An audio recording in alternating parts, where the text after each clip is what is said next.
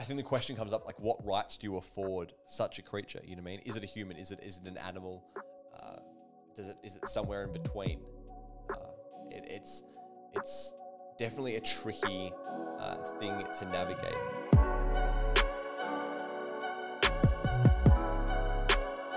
Hello and welcome to your Overthinking It podcast. I'm Noah Sharalamis, and with me, Jackson Evans. Jack. Moral dilemmas. We've been gone for a while. We've promised the people a lot, and we haven't really delivered on the Thursday episodes yet. We have not delivered yet, no. But this is a chance to redeem ourselves. Yeah. Because Jack's got a moral dilemma for us. Take it away. Yeah. All right. Well, I'm going to start off with a bit of a warm-up moral dilemma, so a bit more of a fun one that we don't have to get so serious about straight away, just so people can get into that headspace, a little bit. Okay. So the first one I had was, the warm-up I had was, would you rather take a $10,000 bonus for yourself or split the $10,000 with your colleagues? So this is not really and just to lay down some parameters, there's not a difference in the workload that you've done. Your boss has just said, I'm going to give you a $10,000 bonus, and they haven't said it to any of the other colleagues, but your colleagues all know that you're going to get it. They all know. They all know that you're going to get it, but they know that you have the option to share it with them as well. How many colleagues?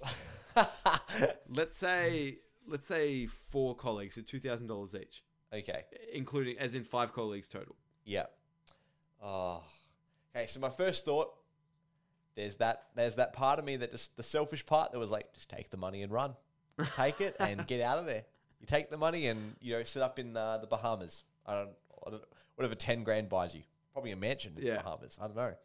I highly doubt it. I feel like the Bahamas is a bit more exclusive than that. Okay, well, you can buy one heck of a tent then.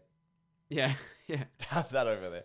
But now that you've mentioned, I was going to ask if it was equal workload, but the fact that you said that there's no difference between my work ethic and the other people's work ethic, I'd have to split it.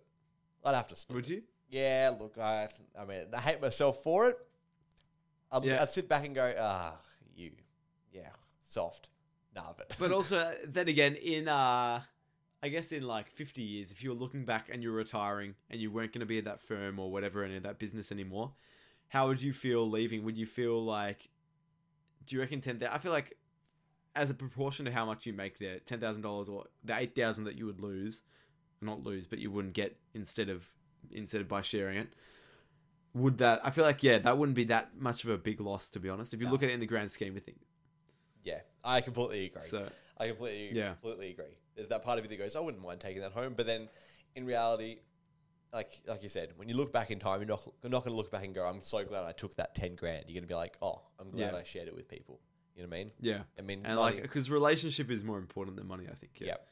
Unless your colleagues are just terrible people. Yeah. And then, but also, there's also the argument to say, if you are leaving, if you know you're leaving in the next month, I'd take it. I'd take 10 grand. Would you actually?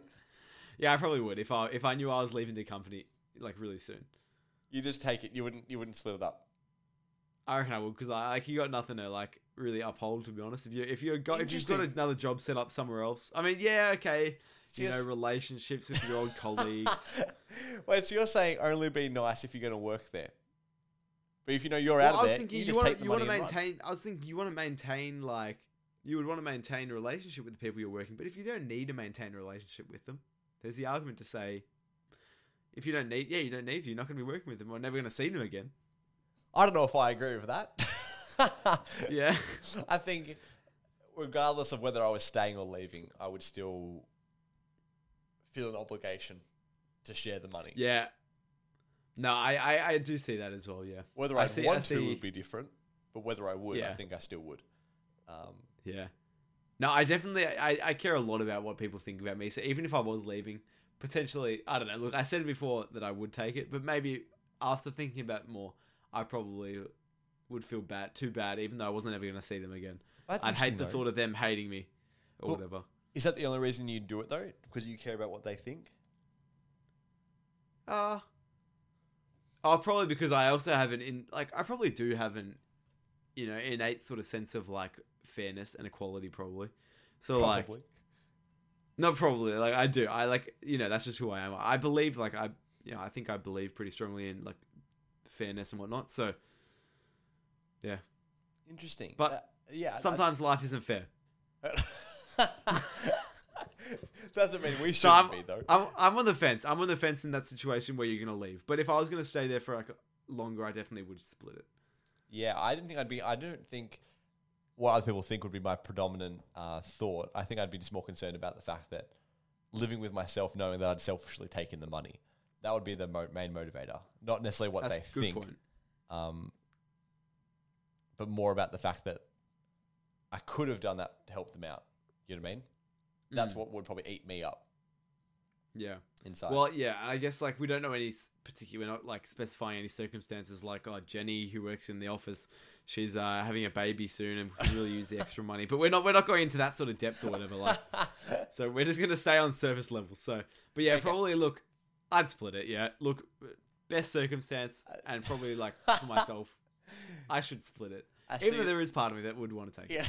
Yeah. I can see yourself sitting there like, all right, fine. Yeah. Well, anyway, that was the introductory sort of warm up, but let's get into the main moral dilemma that I brought for us today. Here we go. So this one is a bit futuristic, but they've started doing this kind of thing with animals. So cloning humans for harvesting organs. So the question I have, the whole question is it ethical to grow fully formed but brainless human clones to be used for organ harvesting? So Great one. I think like the main sort of thing to look at there is like the brainless side of things. Yeah. Like, have they got a consciousness? Are they just like in a coma, or have they actually like physically not got a brain? But so I think like, there's a few different arguments. First thoughts. When I hear brainless, I think they're just like a plant. You know what I mean? Yep. It's just a body. It's just a shell. In that case there, I hear that and I go, yeah, I'm okay with it.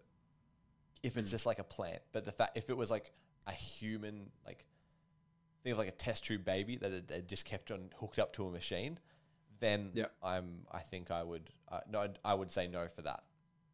Yeah, because like there is the potential for them to become like real and like conscious humans in that case. Yeah.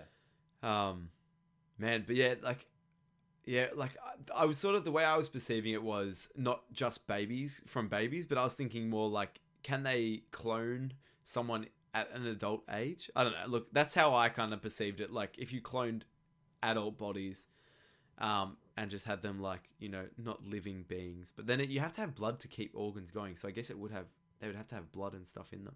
Yeah. That's where it gets blurred lines, I think. And I suppose they would have to grow it from like an infant. Yeah, well, I was thinking, is it possible, like, I was sort of thinking, could it be that you just get them, they form at that age? Gotcha. That was what I was thinking. Yeah, I think for me, if it had the potential to be a human, as it was, then I'd say no. But say this I wouldn't even say I guess I say organism, did not have the potential to be real, to be alive and to be conscious and to be thinking, then I would say if it didn't have that potential, then I'm all for it. You know what I mean? Yeah. Just like parts on in a factory. Yeah. Growing parts for machines, essentially. But yeah, I think that's really interesting that we talked about, that you mentioned the potential for life. You know what I mean? Yeah. Because I think some people wouldn't recognize, they would look at it as it is. Yeah. Is this thing alive? Is it not alive? That's Yeah. the difference. But The potential. I think there'd be a lot of like controversy and like legal dispute around, there'd be a lot of, humane sort of like groups that would be like, you can't use these people or use these beings. And I think that would become a massive polarizing issue, I think, within our world. But I just thought it would be interesting to chat about, because we're getting to that stage where this kind of technology is becoming not readily available, but more and more like available. Like they've cloned a sheep haven't they? Yep. Polly, I think was her name. Yep. Yeah. And so like they've at least started creating this technology and using this technology for this roughly similar means. And I think it's only a matter of time before someone actually uses it for this reason. And so I think it's an interesting discussion to have, because we're going to be growing up in an age where this kind of thing would become the norm potentially. Yeah, I definitely think it's important. You know what I mean? I definitely think we should be growing organs and stuff like that. Like I knew they were growing ears on mice, on the back of like rats and mice, like human ears. Yeah. So I'm all for the production of human organs. But I think you're right. Where the controversy will be is whether this creature has the potential to be alive. I think the question comes up, like, what rights do you afford such a creature? You know what I mean? Is it a human? Is it an animal? Is it somewhere in between? It's definitely a tricky thing to navigate. So I'm not sure what I would do in such case. What do you think?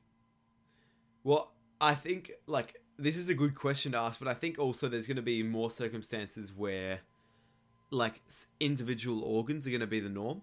So I think in this case, obviously we're talking about whole body and like, all bones and muscles and tissues and everything's included, in blood. And, well, speaking of, it means you could duplicate blood then.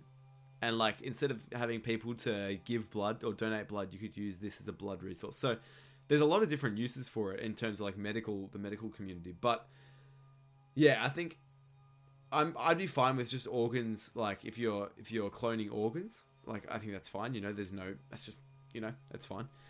But I think, the issue comes about when there is the potential, and that's the real sort of like the kicker in the question, and the kicker in the dispute is there potential from this creature to become alive?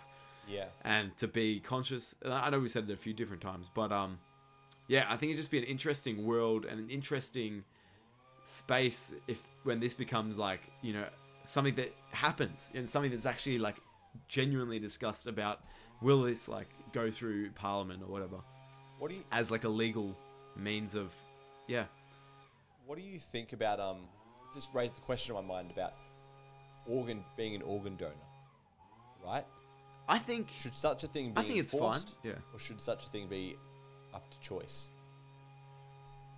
Well, yeah, it's hard because like, you want to afford everyone their rights, but when you're dead, like it's a hard one. Why not support people who are still have life, or younger people, and potentially you've lived a good life? Like I don't see the need for necessarily keeping organs. Like I do plan on registering myself for the organ donation sort of register or whatever it is.